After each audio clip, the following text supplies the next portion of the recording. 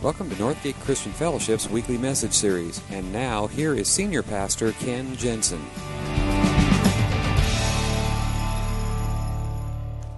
This month we are looking at the biblical concept of margin.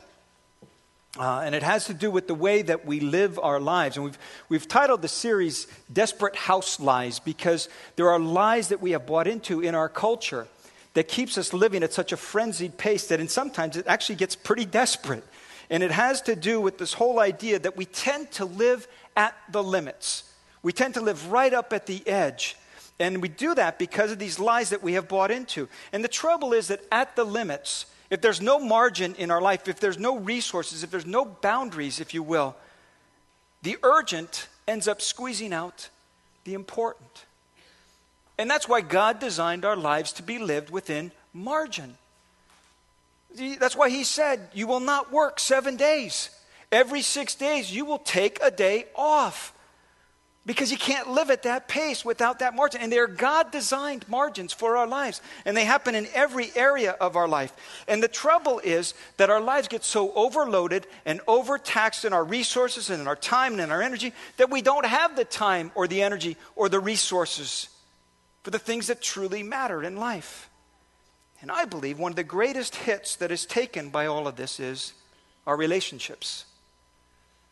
I think it takes its toll very much in our relationships. Our relationship with God, our relationship with our friends, our relationships with our families. Because you see, relationship happens in the margins. That's why God said, on the seventh day you will rest. That's my day. You don't work all the way up to the limits. You don't push all day. You stop once a week. Because in that margin of rest, you nurture your relationship with me. And I want to ask you this morning, if you are living at the limits, if you are pushing out all of the margin in your life and you have no space, and what gets left over is what you give to your family or your friends or your God, if all you're giving them is the leftover, let me just ask you, how loved do you think they feel? Now, ask yourself, when you know that you're getting somebody's leftover time, does that make you feel particularly loved? See, relationships happen in the margin. And here's what happens is we want the best for our families. We truly do. I think we do. But we bought into this lie that if I just provide the perfect environment, then I will have the perfect family. If I'm in the best neighborhood and the best home with the best schools, if I can get my kid the best gymnastics coach, the best music teacher, if I can get them on the best soccer team, if I give them all of the best opportunities that I possibly can, then I have done my job of giving the best for my family. And that's a lie. That is a flat out lie. Because in attempting to give the best, we live at the limits. And with the best of intentions, what we end up doing is shortchanging our relationships. And on top of that, we end up setting a bad pattern for our kids. They see how life works in your home. That's the kind of life that they're going to live. Proverbs 22:6, very well-known passage of Scripture, says, train up a child in the way he should go, and when he is old, he will not turn from it. Now, I just want to key in on those first two words, train up. Because this isn't about just teaching. This is about mentoring. This is about modeling. This is about patterning a lifestyle for your children. And what Scripture tells us is, if you pattern this lifestyle in a certain way, that's going to be the lifestyle that your child's going to adapt for the rest of their life. And if you live a life that has no margin, that's the life you're going to pass on as an inheritance to your kids. Marginless living produces marginless living. And if you're going to provide margin for your children, it begins with you. And this isn't, by the way, just for parents. If you are a grandparent, if you are a teacher, if you are a coach, if you are a scout leader, if you're a den mother, if you work in our children's ministry here, if you work in our student ministries here, this applies to you. Because the bottom line is you are setting a pattern for those who are looking up to you. And marginless living is going to produce marginless living. But if we can learn to live with margin, we can help our children, we can help our families live lives with margin. And that's what I want to talk about this morning. This whole idea of how do you help your family establish margin? Because the truth is, it begins with you. There's a whole section of Scripture, the whole section of the Bible that is called wisdom literature. Job, Psalms, Proverbs, Ecclesiastes, these are called a section of Scripture called wisdom literature. And they're there to give us guidelines on how we're to live our lives, particularly how to live this life with margin. So we're going to be looking through the wisdom literature in the Bible about how to live this life, how to live a patterned life of margin so that our kids and our families can establish margin for themselves. And here's the first thing. It's going to start with you. The first thing is you need to accept the reality of limits. Now, that may not be any great insight to you. But the truth is we tend to live beyond the limits because we believe we have limitless resources and limitless time. But the truth is that everyone, whatever their age, everyone has limits. Everything has limits. This room has a limit. It has a seating capacity. We can only fit so many chairs and so many people in this room. After that, we've exceeded the limits. There is a height limit on the overpass to a freeway. If the height limit, you might have seen the sign that says height limit 14 feet 6 inches. If you are driving a truck 14 feet 7 inches, you will discover why there was a height limit put there. There is a limit to the amount of miles per gallon your car will get. There is a limit to how far you can drive on a tank of gas. My wife reminds me of this all the time because she is much better at limits and margin than I am. You know, it gets down to a quarter tank, she's going to the gas station. Me, if it's not in the red, I'm not doing my job. It's got to, if I get to the red, I got at least another 10, 15 miles. Why should I pull in now? That's a waste of my time. But the truth is you can only go so far in a tank again. And I'll be honest with you, I have run out of gas more times than she has. And all of us need to accept the reality of the human condition. And the human condition is we all have limits. God created us as finite beings. Job chapter 14, verse 5. The days of mortals are determined. You, O Lord, he's speaking to God, you have decreed the number of their months and have set limits they cannot exceed. Every one of us gets so much time in this world. It might be different for every one of us, but we only get so much. And it's the same. There are only 24 hours in a day. There are only 7 days in a week. There's limits on it. It only goes so, and you don't get to store these up. This isn't like vacation time that you can store and put in a bank somewhere. There's no bank for your time. It gets 24 hours and you will live that 24 hours that day.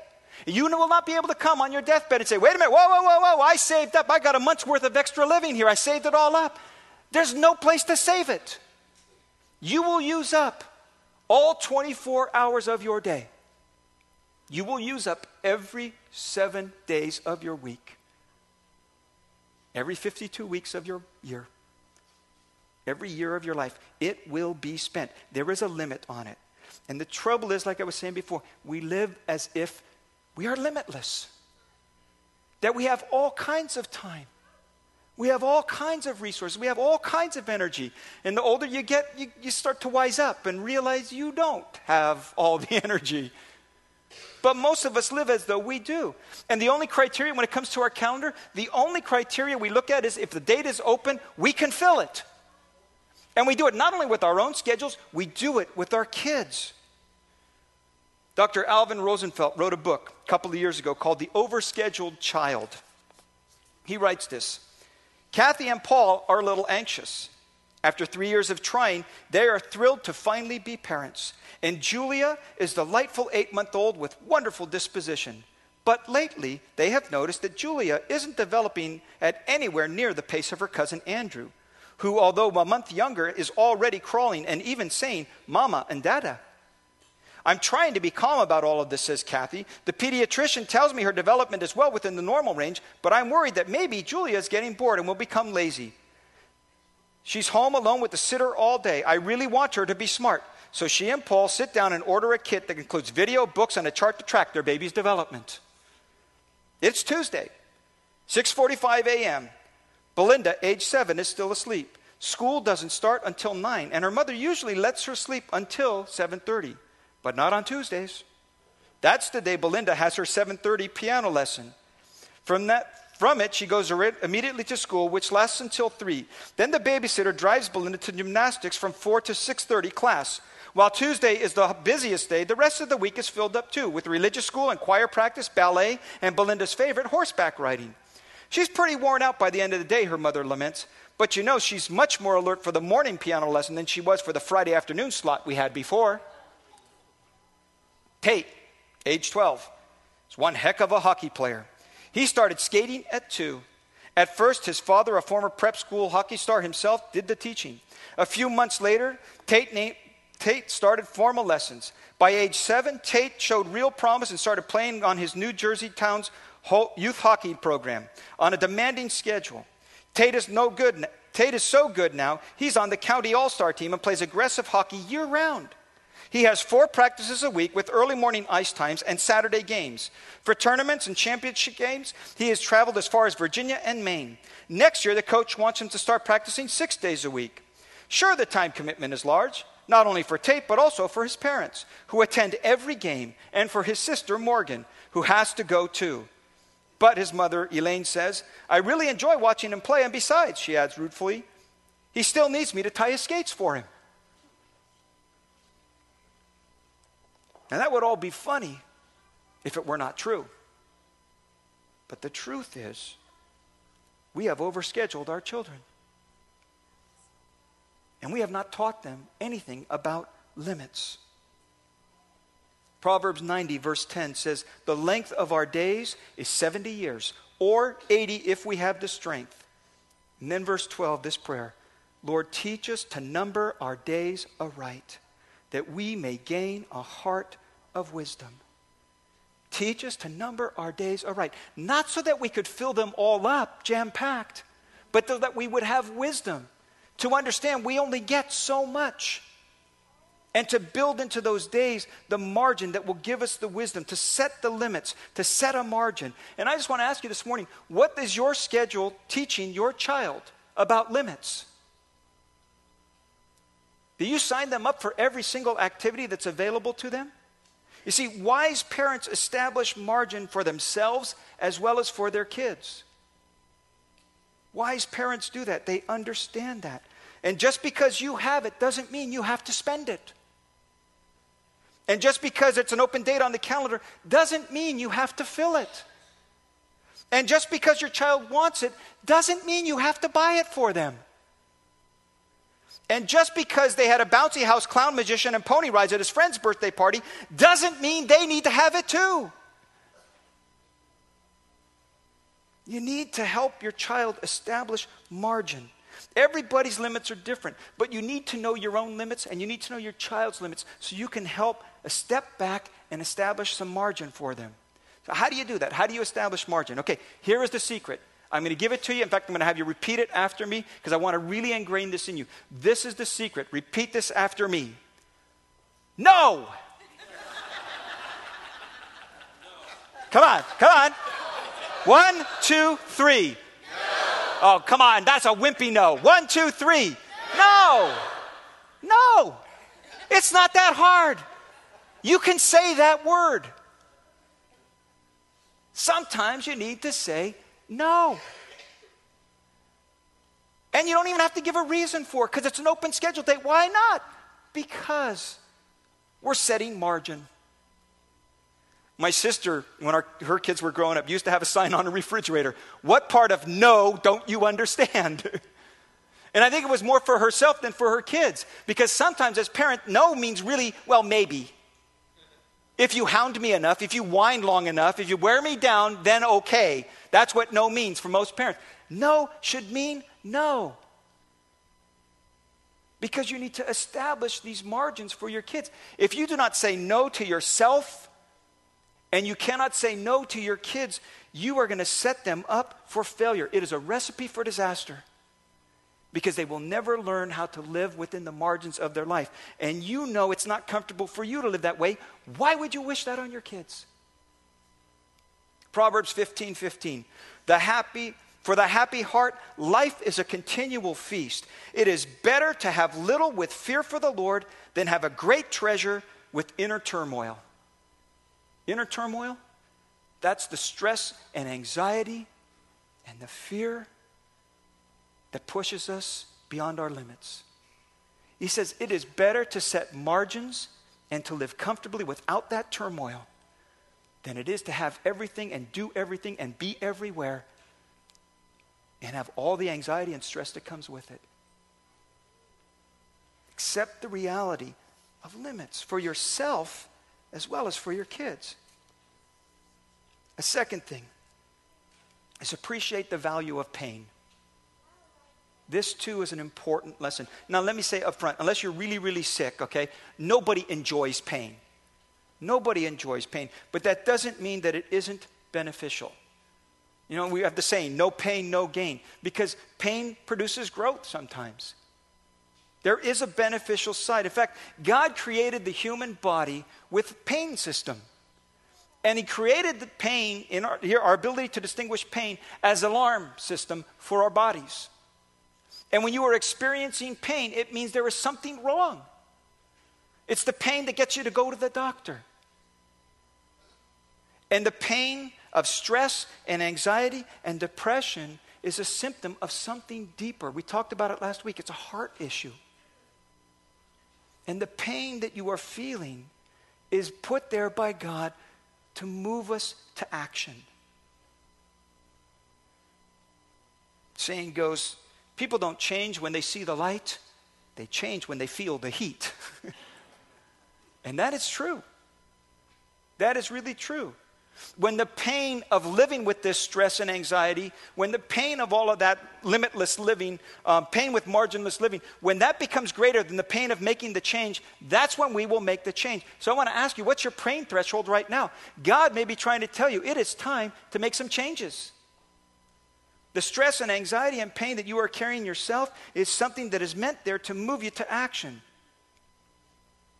And you will not change until you realize there is much less pain in making the actual change. God uses pain as discipline. Proverbs 3:12, the Lord disciplines those he loves. As a father, the son he delights in. And the writer to Hebrews goes even further. No discipline seems pleasant at the time, but painful. But, he says, later on, it produces a harvest of righteousness and peace. There is a long-term benefit to pain. And your goal as a parent is to help your children understand the value of pain. To understand the meaning and the reason for discipline. In fact, your goal as a parent is to provide discipline for the undisciplined. It's as simple as that. Henry Cloud and John Townsend wrote a book, Boundaries with Kids. They write this description of children. Children are little people who are out of control of themselves and attempting to control everyone around them. They do not want to take control of themselves to adapt to the requirements of mom and dad. They want mom and dad to change the requirements. Children do not possess the wisdom for protecting or preserving their own lives. They do not know right from wrong, dangerous from safe, good from better, life from death. They think not about the outcome of their actions, but about immediate gratification. I know some adults that's pretty descriptive of. But it has to do with this whole idea of discipline. If you do not set margin for your kids, if you do not set the limits, you are setting them up for limitless living. Marginless living. And when you do that, you're setting them up for failure. You're setting them up for stress. You're setting them up for anxiety. You're setting them up for self-centeredness. Sometimes you actually need to let your children suffer the consequences of their behavior. Sometimes they need to understand that when you do this, this is what happens. And I've seen over and over again where parents run to the rescue of their kids, and the kids never learn the lessons. And they're always bailing them out, and they're always covering up for them, and they're always taking care, and they do it with the best of intentions. They think they are loving them. But what you are doing is you are setting them up for never experiencing the pain of their consequences. Again, book of Proverbs. Proverbs 19:19. Hot-tempered people must pay the penalty. If you rescue them once, you will have to do it again. In other words, they will never learn the lesson. If you keep rescuing, they will never learn the lesson, and they will never grow from it. Now, let me make a distinction here because there's different types of pain. And this is really important. There is pain that is harmful and pain that is hurtful. You don't want your children to suffer harm. Okay, so you rescue from pain that is harmful. But if it's just hurtful, you might need to let them suffer it a little bit because they need to learn the lessons. And what you want to do is help them learn to grow through the pain. I remember very, very distinctly with my daughter. Tried out for the high school soccer team. And she had played soccer since she was, like 6 years old. And loved soccer and practiced hard and worked hard. Went to all the practices. Went to all of the tryouts. Did her very, very, very best. And I remember on a Sunday afternoon driving down to the high school with her to see the roster, to see who made the team. And her name wasn't on it. And I was crushed. She was crushed. And I didn't know what to say to her except, honey, I'm so sorry. That's kind of life in this world. We don't always get what we want. It doesn't always work out the way we planned. But you're still my favorite soccer player. You want to comfort in the pain that might be harmful. But you also want to help them understand that pain, though it is hurtful, though it sometimes hurts bad, it's also a part of the growing process. And there's actually a benefit and a value to pain. They cannot avoid pain for the rest of their life, so you need to help them work through it. And then the third thing has to do with gratitude. And it's acquiring a heart of gratitude for yourself as well as for your kids. I think the thing that drives our marginless living are these feelings of discontent. I think that's really at the heart of it. We're afraid we're going to miss out. We're afraid we're going to fall behind. We're afraid our kids are going to miss out. Our kids are going to fall behind. And discontent becomes a way of life for us. We are never satisfied. And discontent drives us to marginless living because we're pushing the limits because we want to get and be and do all that we can get, be, and do. And so it's that discontent that drives us. And then to add to that, which is already inside of us, we are bombarded every day with ads telling us how discontent our life is until we buy this product. It's all over the place. Just on television alone, the number of 30-second TV commercials that is seen in 1 year by the average child, 20,000. In 1 year, the average child sees 20,000 television commercials, most of them telling them, you got to have this or your life will not be fulfilled. Most of those are lies. And it's estimated by the time you turn age 65, you will have seen somewhere upwards of 2 million television commercials, just television. Constantly telling us, constantly feeding us this dissatisfaction. And the only way to combat that, we talked about it a little bit last week, is developing gratitude, developing generosity, developing a giving heart. And instead of looking up the success ladder, instead of looking up the prosperity ladder, start looking down. Instead of thinking about all the things you don't yet have, look at what you do. I was reminded of that this very, very week. Thursday morning, woke up to a cold shower. Our water heater went out. Yeah. And I felt, actually, I couldn't complain, I guess, too much because it lasted 18 years, which is pretty good for water heaters from what I understand. But it finally gave out. It just, started leaking all over the place. It was a mess downstairs. I had to turn it off, the whole thing. I had to get to the office. I had to go. Then I called, scheduled for the plumber to come out. He was supposed to come out in the afternoon, so I had to take all my work home, did all my work at home. I'm waiting. He finally shows up 4:45. And he, of course, he doesn't have a water heater with him, and he doesn't have time to fix it now, so we'll have to reschedule and come back tomorrow to actually do the work, So he took a look at it, he says, oh, yeah, you need to replace that. I said, thank you very much. I'd figured that part out. So sure enough, Friday afternoon, I come into the office, I got to get as much work I can do here at the office in the morning, take my work home, sitting around waiting, supposed to be there at noon, shows up at 2, finally shows up, got the water heater, starts to work, and I am so ticked off. I am so frustrated. I'm so angry. I'm angry at the plumber. I'm angry at the home warranty policy that we have. I'm angry that I'm going to have to pay out of my pocket this much money because I wasn't supposed to. And I'm just fuming and fussing, and I'm just so upset. And then I'm working on this sermon.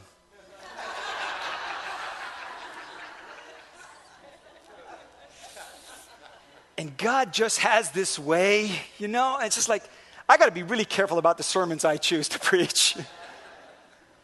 Because I'm sitting there and I'm working on the sermon, I'm thinking, a good third of the world would be happy just to have clean water to bathe in.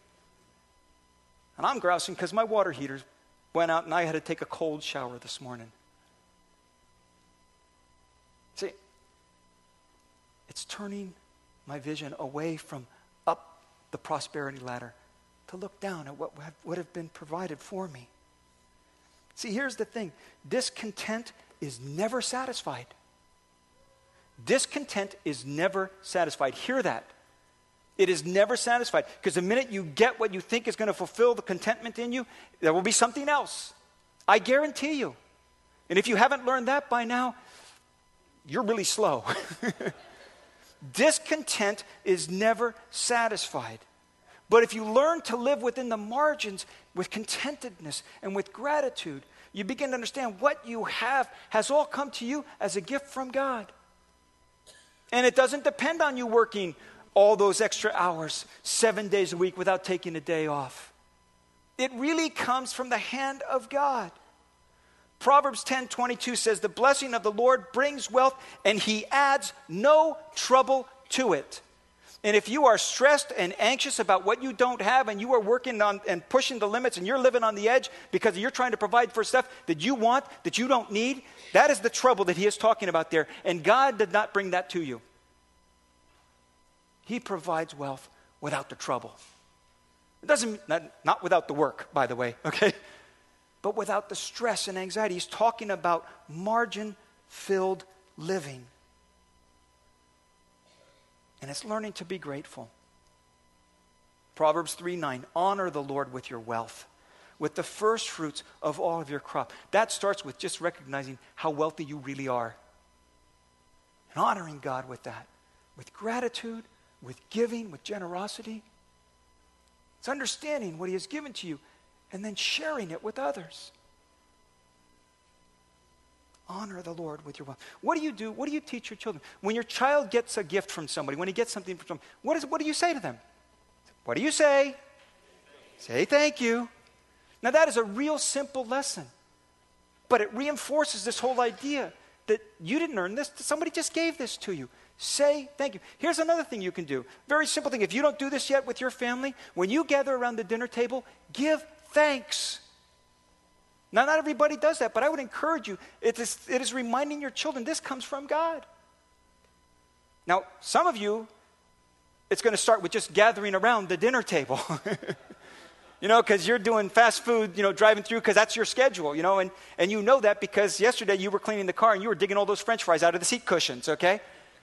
Just gathering around the dinner table together in the schedule and then giving thanks and showing gratitude to God. Gratitude is an indicator of a life with margin. If you cannot be grateful, the chances are you are living at the limits. Because gratitude is the indicator of a life of margin. And what you want to do is you want to help your kids move from this sense of entitlement to a sense of gratitude. And if you buy everything for them and give them everything that they want without even having to earn it, you're striking that through. You're undoing it. You're giving them a sense of entitlement, like I deserve it because all I have to do is ask. And then when they don't get it, they're going to feel wronged. Like you did them wrong because you didn't give them what they asked. What you want to do is teach your children the value and the reward of earning, of working for something.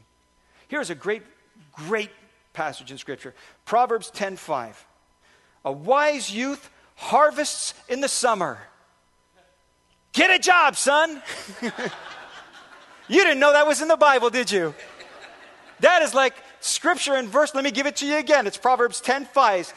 A wise youth harvests in the summer, but the one who sleeps during harvest is a disgrace. Son, you don't want to be a disgrace. Summer's coming up. Get a job. It's right there in the Bible. Because it builds in them a sense of accomplishment and reward. And it helps them understand that you earn your way in this world. And you become a lot more grateful for the things that you have worked for than the things that were given to you. When our kids were young, got the driving age, they had friends whose parents gave them, not used cars, gave them brand new cars. And they looked at us and said, don't even think it. We don't do that. But that's the culture that we live in. Teach them to earn. And what you're doing when you do that, by the way, is you're helping them distinguish between their desires, which may be legitimate, and their discontent, which is not. See, that's the thing. See, discontent is very short term. Discontent is a very short term motivator. It doesn't last. So if they have to work for something, in fact, look at this next verse. In fact, it's the reference there on your outline is wrong. Let me give it to you because it's a really important one. Proverbs 13, verses 11 and 12. Whoever gathers money little by little makes it grow. Hope deferred makes the heart sick, but a longing fulfilled is a tree of life. What he is saying there is, there's a difference between legitimate desire and this whole idea of discontent. Discontent will not last. But if you make them earn and save and build up to the point where they can actually purchase, what you are teaching them is the difference between the two. If discontent gets gratified right away, then they continue to live with discontent. If they earn and save and develop and finally get enough together to buy what it is they really want, they're going to make a decision. Okay, do I really, really want this? Because I worked really hard for all of this money. I worked really, really hard for this. Now I've got it saved up. Do I really want to spend it on that, or do I want to spend it on something else? And just the delayed gratification, the process of earning and saving and storing up and preparing to make the purchase will help them distinguish between just their discontent and a true legitimate desire. Because a true legitimate desire will keep them focused, and it's worth the saving for. Just satisfying discontent is not. That makes sense? See, that's what you want to do. Parenting must always keep its eye on the future, because you're developing a young life and their future. And the patterns that you live your life by now are the patterns that your child will follow. I said it at the beginning. I'm going to say it here at the close. It really starts with you. It really starts with you. Would you bow your heads with me?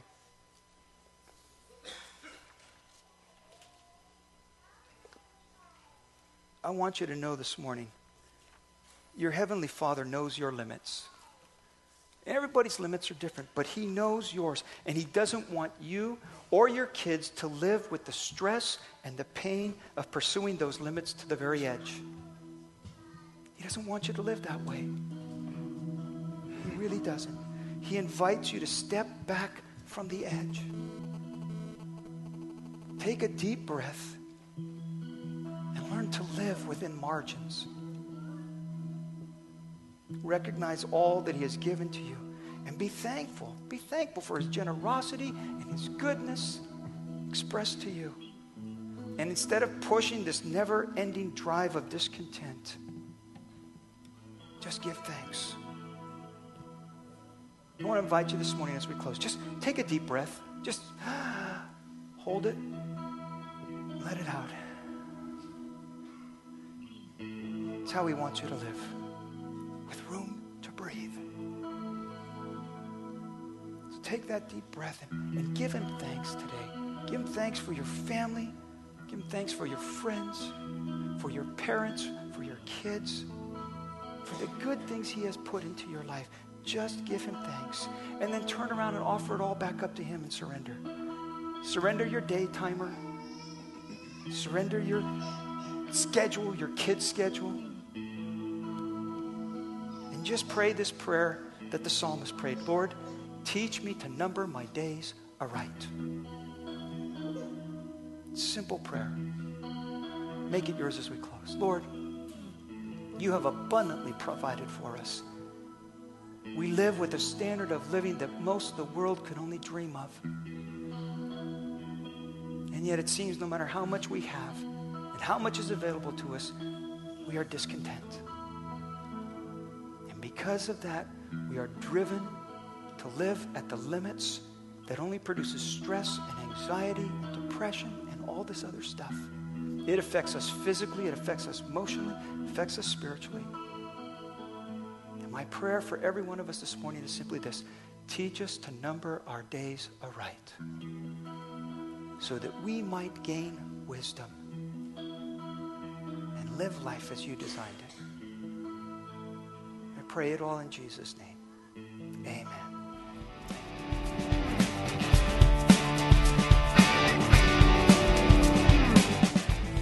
Thank you for listening to this week's message. We trust that you'll join us again soon for another uplifting message from Northgate Christian Fellowship, located in Benicia, California.